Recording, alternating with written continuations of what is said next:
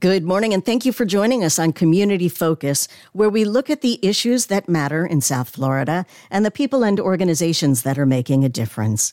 We are continuing our focus on services and programs for children, both after school, in school, and year-round. Last week, we spoke with Jimena Nunez from the Children's Trust in Miami-Dade County. This week, we're turning our attention to the Children's Services Council, an umbrella organization that helps fund many of the smaller nonprofits that serve children in Broward County. I am happy to welcome from the Children's Services Council, Kenneth King, Director of Public Affairs, and Dion Smith, Director of Program Services. First, let's get to know a little bit about each of you and your background. Kenneth, let's start with you. I'm the newbie. I've been in my role as Director of Public Affairs here for 6 months.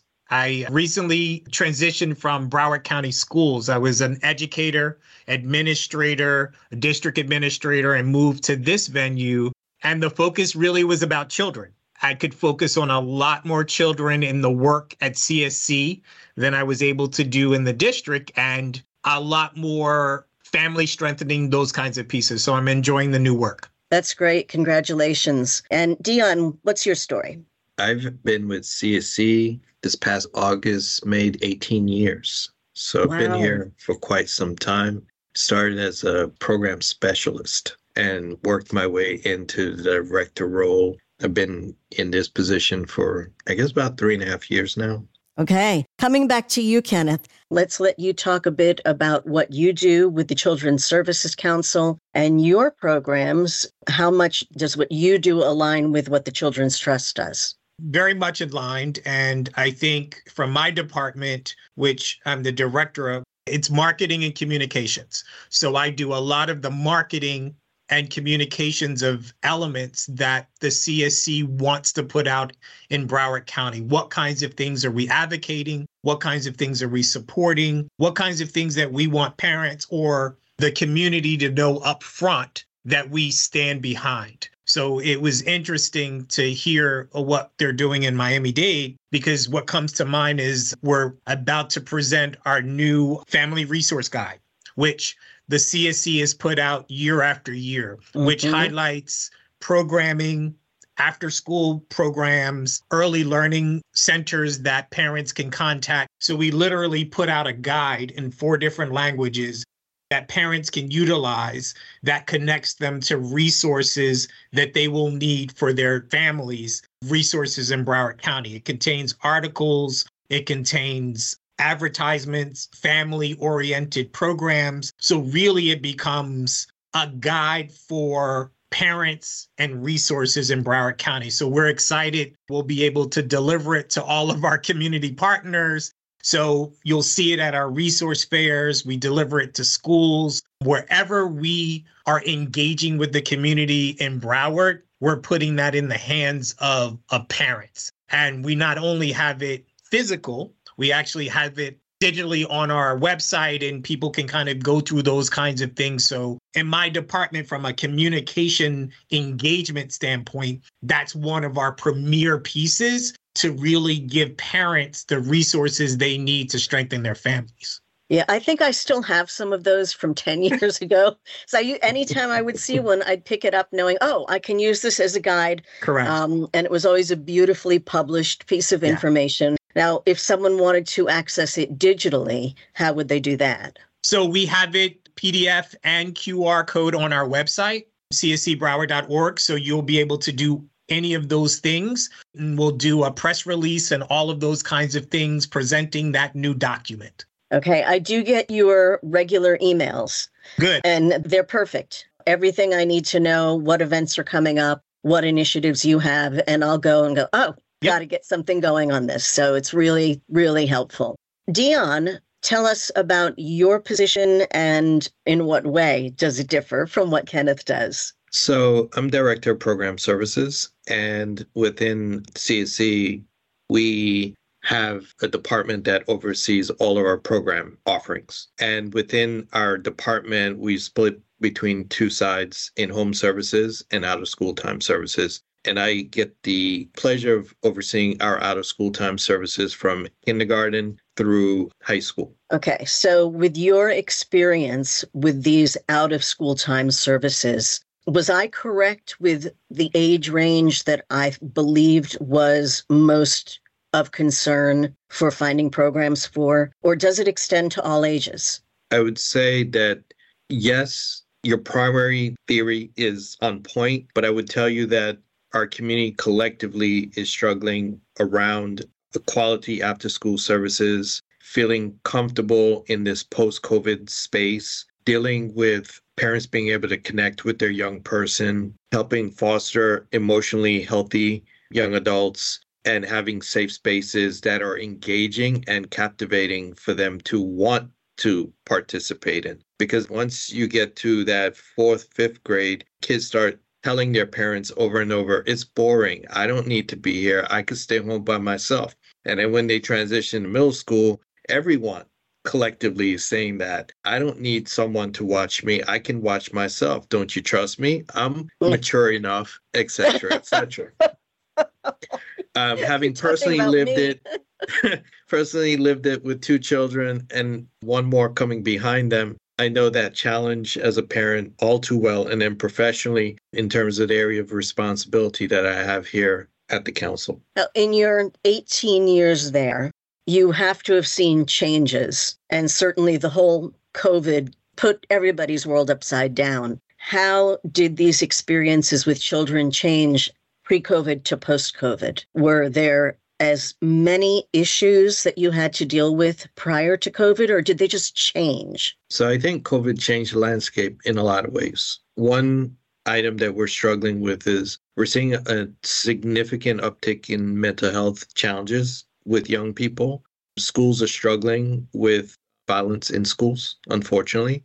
And so we're in need of different interventions to support young people and the school district in their efforts to educate young people the best way possible. The other thing that we're seeing as a result of COVID is absenteeism. And so kids aren't going to school, and therefore they're not coming to after school programs. And then secondarily, families are feeling more comfortable with the idea of their children going home immediately after school because during COVID, they were at home all day and in many spaces fairly unsupervised. And so why have them in a program when for 2.5 years, they were home alone anyway?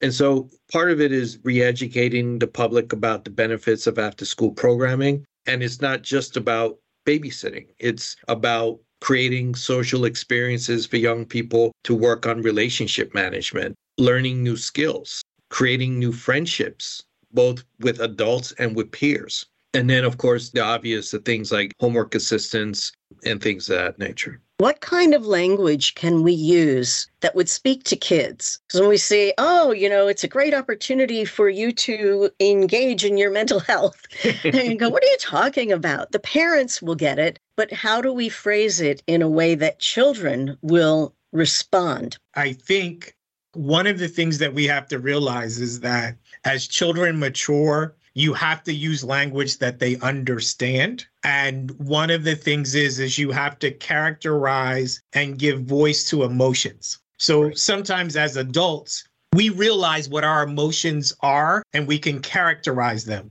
But for kids, they need that model and connect it to experiences. And one of the things, and I'm going to connect this to one of the things that CSC is about to launch, is we're actually in the next few weeks launching a storefront at Junior Achievement that is going to focus on mental health in the 5th grade space as emotional growth. And in the 8th grade space, we're actually focusing on occupations in the mental health world. Because what we're realizing is that we don't have students who are leaving schools who want to be therapists or psychologists or mental health workers or teachers. So we're trying to build that piece that's a career that people can look at. And in the elementary space, we're really trying to give voice to having kids understand their emotions, having them do exercises where they can do self-soothing pieces, those kinds of things. Because as we talk about the isolationism that we all occurred to some continuum in and during COVID continues with kids, and we kind of have to give them some strategies in order to deal with those pieces. Do you have organizations like NAMI, National Alliance on Mental Illness? Their walk is coming up October 7th. We're supporting that. Which organizations do you partner with, and would it make sense for us to reach out to some of these and bring them together with what you're doing? Yeah, we've had an ongoing relationship since the MSD tragedy with the Center for Mind Body Medicine. It was initiated by the school board of Broward County to bring that resource to children in schools. We CSC piggybacked on that relationship to try and bring it to the community. So we would have a cadre of trainers that provided service to the schools, and then we would have a cadre of trainers who would provide this resource to the community at large, focusing both on adult and children, because we know parents have been impacted the same way children have been impacted, and everyone's struggling with trying to figure out coping mechanisms and strategies to navigate MSD, COVID, all the social unrest items that we've seen over the last couple of years, and then the economic challenges that our communities are facing. And folks need tools, children and adults. Kenneth, do you have, say, a calendar for the year where in March you're planning for April or May, and you could send us that information when you're planning it so that we could include events on our websites, so the timing, again, is on target with what you're doing? Yeah, and one of the things that comes to mind is we do Broward Aware, which is a 4-month campaign around Child Abuse Awareness Month, which ends in April. So we do all of these mini pieces in order to build to a culminating event in the spring. So that's one of the things that we bring resources, providers, all of these other kinds of things together to kind of coalesce at the end to have a big event. And that's calendar. So you would know what resources we're promoting, those kinds of things. So that is definitely something we could provide. That would be great. Are there particular things, if you had to narrow it down to say your top 2 or 3 issues that you need to get messaging out on, what would it be? I think I'm going to go with 2. I think my big piece was in my marketing and communication department is having families use the resource guide to its full capacity and utilizing all of the information there. And I think the other piece is I have the fortunate piece in my department that we cover food instability in Broward County. So we do work with providers that provide people who are in that in-between who need to supplement food. So we have different opportunities where families can come and pick up groceries and vegetables and those kinds of things and knowing where to go. So being able to advertise where that assistance is would be magnificent for us. Dion.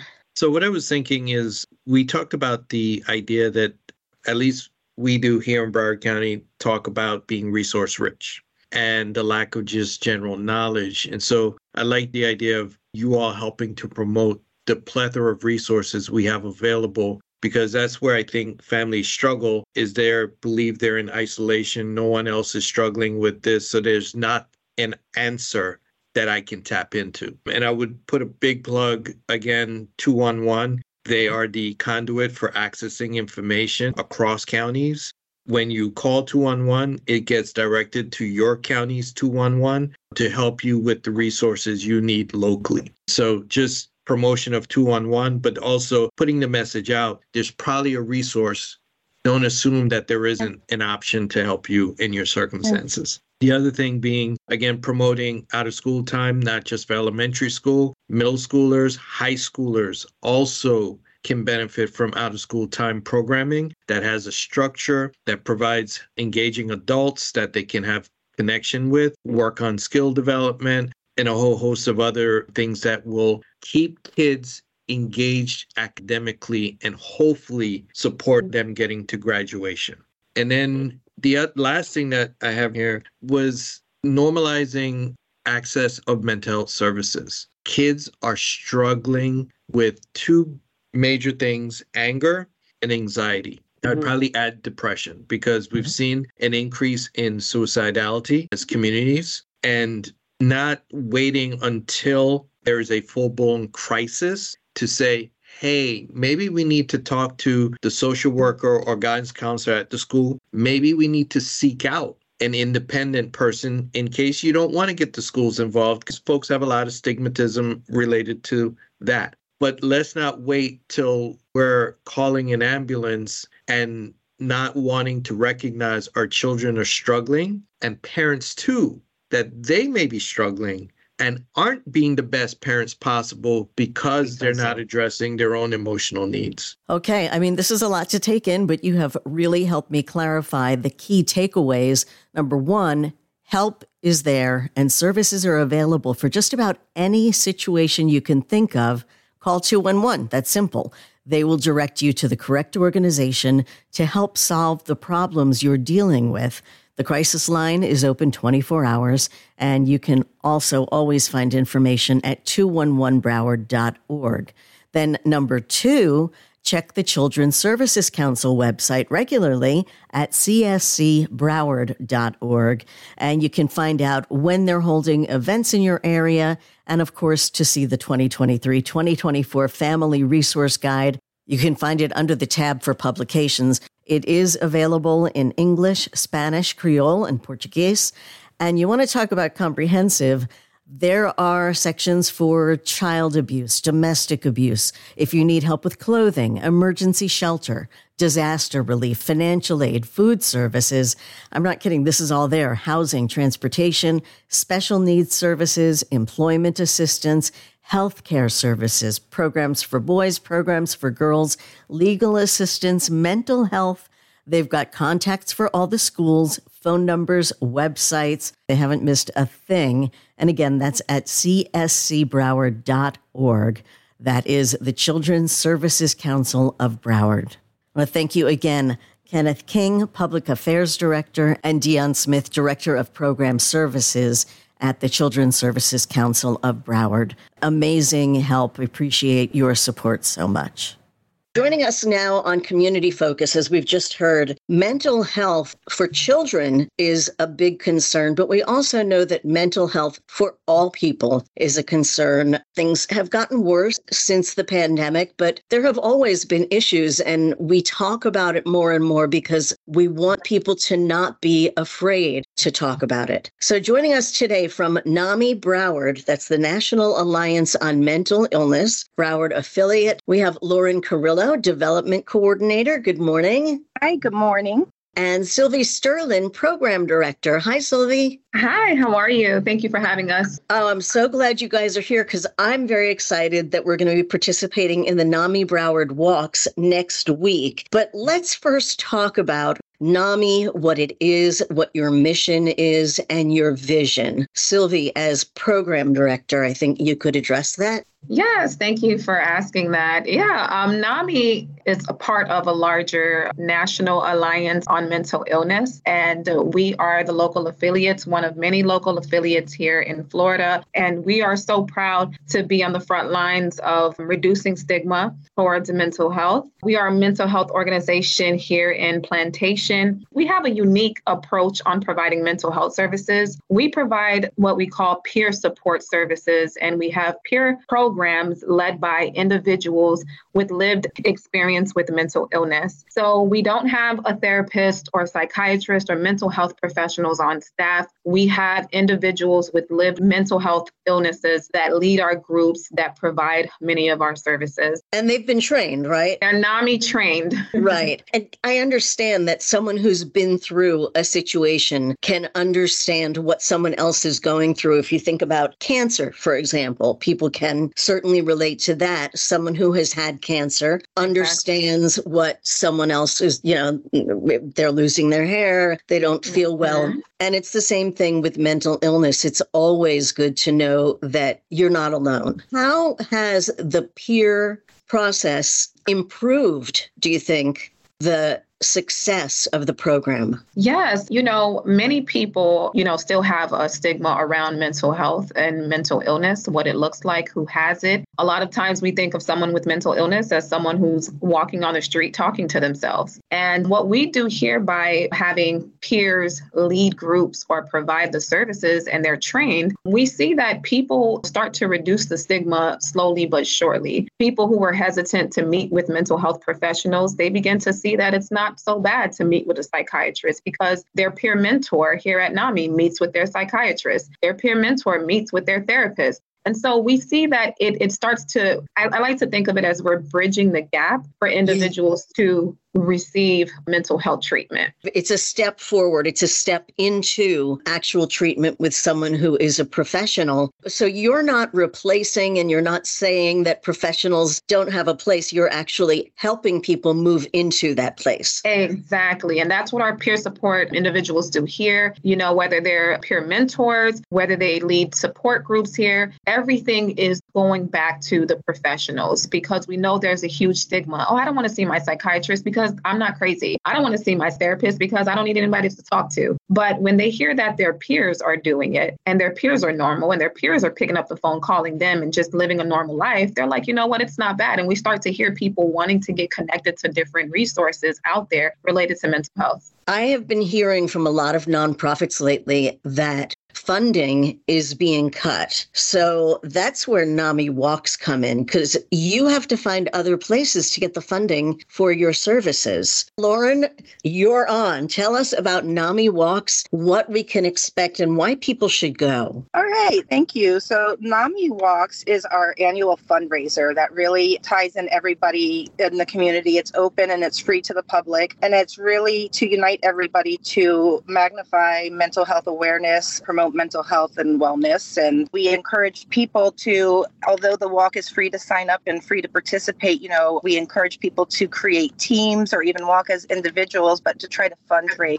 for us. Every dollar that is fundraised for NAMI Walks Broward goes straight back into our programs that Sylvie was explaining. And also at this event, we have community organizations, a lot of hospitals, behavioral health, a lot of vendors. I believe we have over 40 this year. So the participants can walk around and also get information on the organizations in their own community. And not only for NAMI Walks as a fundraiser, but it brings out the whole community to get together. We have a great time. It's coming up on, Saturday, October 7th from 8 to noon at Nova Southeastern University in Davie. They are fantastic at helping us put on this event. It takes place in front of their Alvin Sherman Library on the lawn there. Yeah, Nova Southeastern has been amazing with everybody. And so many walks are held there for a reason. The space is perfect and they are very generous at what they provide. And they've been fantastic. We've had it there the last few years. And,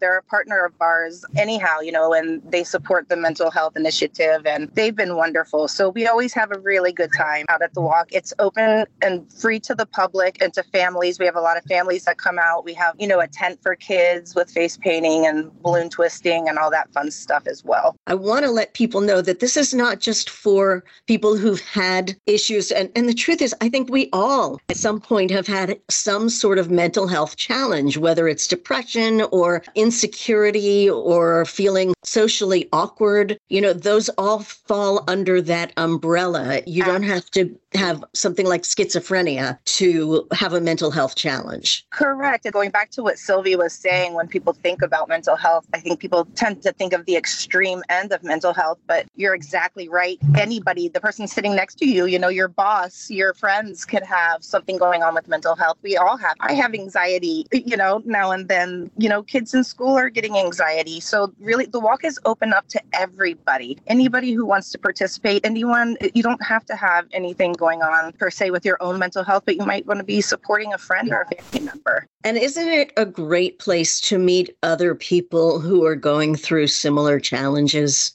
It's fantastic. I always say when this walk is completed, my heart always feels so full because I feel like we do join a lot of people together that are going through similar things. And it's people who have never met before and forming these relationships that last. Personally, I have made so many connections through NAMI Walks that I'm so grateful for. Yeah, it's actually, in a way, it's a peer support group just outdoors. Exactly. Very large one. Exactly. So where can people sign up for the walk? People can sign up for the walk by going to our website, the walk's website, which is NAMI Walks, NAMI walks.org/Broward County. Do you have to sign up? There's no charge. Do you have to register when you get there? Yeah, you can register. We will have a table for people who have not registered online yet. Registration, if you do go online, it's super fast, super easy. It's, just to keep account of how many people we have. But if you're not able to do it before Saturday, then yes, you can sign up once you get to the event. I mean, we already have close to 800 participants signed up already. Oh, that's fantastic. Oh my gosh. Once this walk is done, and let's say all of these 800 people do some fundraising, and let's hope they've hit your goal. What is your goal for the walk in terms of funding? Our goal for the walk here is $180,000. Very reasonable. Yeah. And how does that go toward the programs, and can we break down some of the specific peer programs that people can participate in? Yeah, so some of the programs we offer here, we have support groups, and it's all about mental health, but it's not specific to any particular diagnosis. So we have peer support groups for individuals living with mental illness. We have our family support groups, which are very popular as well for those family members and loved ones and spouses who have a loved one living with a mental illness, and sometimes you don't know what to do from day to day.